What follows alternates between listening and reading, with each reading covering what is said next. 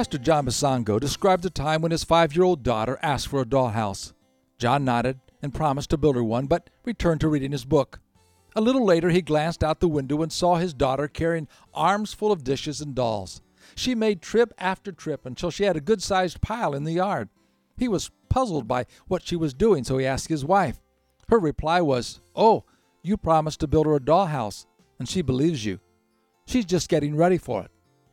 John went on to say that I tossed aside that book, raced to the lumber yard for supplies, and quickly built that little girl a dollhouse. The simple childlike faith in a father's promise moved the father to action. More than an earthly father, we have a heavenly Father who is more interested in our well-being and who responds to simple childlike trust. We need to take him at his word. We need to believe that he will do what he promised he would do. I want to encourage you once again to stir up your childlike trust and believe that God will do what he has promised.